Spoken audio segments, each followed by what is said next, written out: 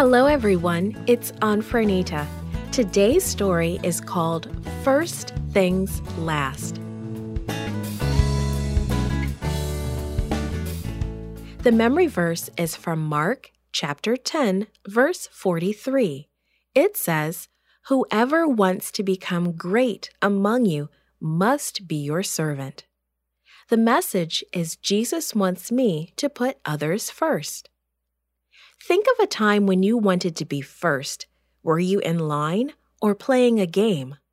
What does the Bible say about trying to be number one?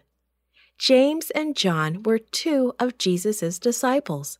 They had been with Jesus from the beginning, and they wanted to be his favorite helpers. Imagine that they are talking with each other about this.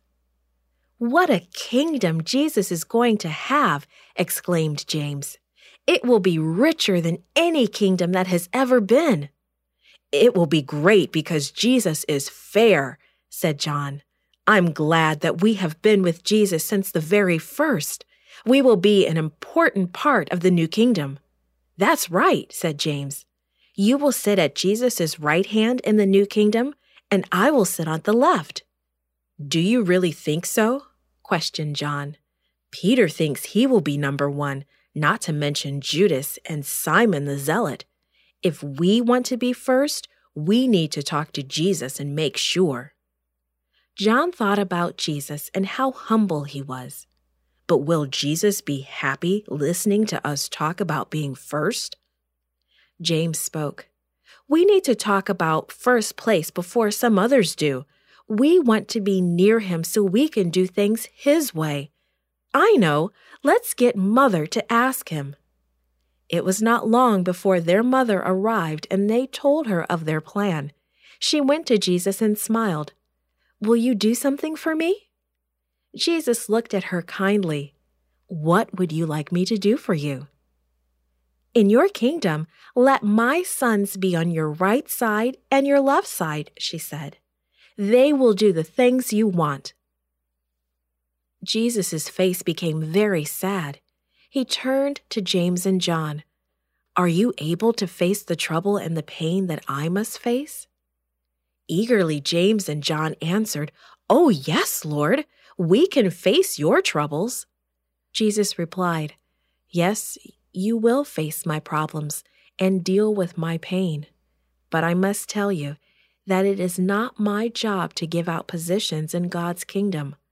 My Father has a plan for each of you. He is the one who will decide about positions in the kingdom." There was a sputter from behind Jesus. The other disciples were angry. Each one wanted to be the most important person in Jesus' kingdom. Why should young John be ahead of them? They all wanted to be first. Jesus moved to a quiet place and called all the disciples to him. "Think about the people who don't know God," he said. "Those people have kings who order people around every day. People are beaten down and forced to obey. But my kingdom is not like that. I came to serve others. My people must serve others. To be a leader in my kingdom, you must first learn how to serve. That's how my kingdom works." Jesus' kingdom is still like that. He asks everyone in his kingdom to be unselfish. He wants us to put others first.